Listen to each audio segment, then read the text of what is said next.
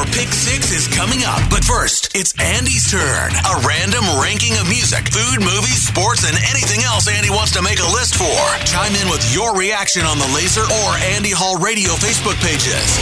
It's Andy Hall's Pick 6 on Laser 103.3. So this is pretty cool. Our first listener-submitted suggestion for a Pick 6 list. If you ever want to see me rank 6 somethings, feel free to drop me a line. I'm not that difficult to find. This is from Darla in Grimes, who wondered if I wouldn't mind ranking grunge bands. Absolutely. And how about we keep it Seattle-centric? Sound good? Today I'm giving you my Pick 6 Seattle-based grunge bands. Starting with number 6, Melvins, with a nod to Tad, who would likely have been my only honorable mention if there was one. Both bands helped to lay the groundwork that paved the way for the mainstream success several bands enjoyed in the early to mid-1990s. In the case of Melvins, their unique brand of sludge metal was born in 1983, long before hair metal exploded, and right in the midst of new wave teetering on overindulgence and overexposure. They were an answer to that. At number 5, Mudhoney. And because the band's founding members were members of proto-grunge band Green River, that band also deserves a mention here. Mark Arm and Steve Turner are arguably the rightful owners of the title Godfathers of Grunge. Sub Pop Records became a thing thanks to those gentlemen, who put out some genre-defining music in the late 1980s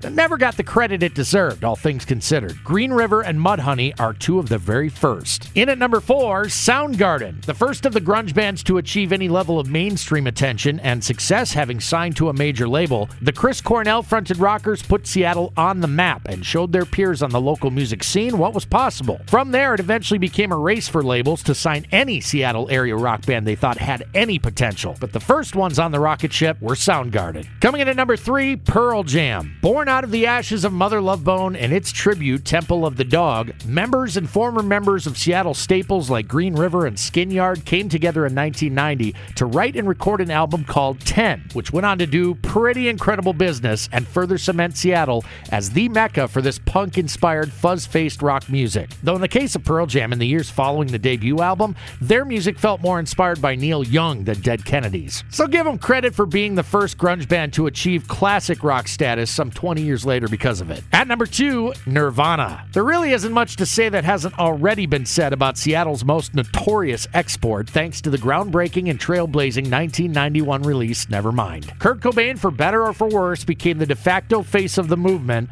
the poster boy for D-Gen X, as an answer to the hollow, pop-driven music dominating the charts before Smells Like Teen Spirit had them ditching dresses for ripped jeans and crop tops for flannel. Nirvana not only drove pop culture from a musical perspective, but also fashion, which is an underrated metric, especially considering the band only lasted as long as its frontman. R.I.P. Kurt. Down to the grunge band I believe to have been Seattle's finest. At number 1, Alice in Chains. Selfishly, I rank them at the top because, well, I like them the best. Their music, more heavy metal inspired than punk, was spearheaded by the dual vocal attack of Jerry Cantrell on the low end of the harmony and the late great Lane Staley on the high end, and then some. The notes Staley used to hit were not of this world. The blending of those two voices made a sound nobody will ever be able to duplicate, not even the best of impersonators. Add to that Cantrell's genius songwriting and guitar chops, Sean Kinney's underappreciated prowess behind the kit, and the mics, Starr and Inez holding down the bottom end. They had the most complete albums of any of the Seattle-based bands, and, like Pearl Jam,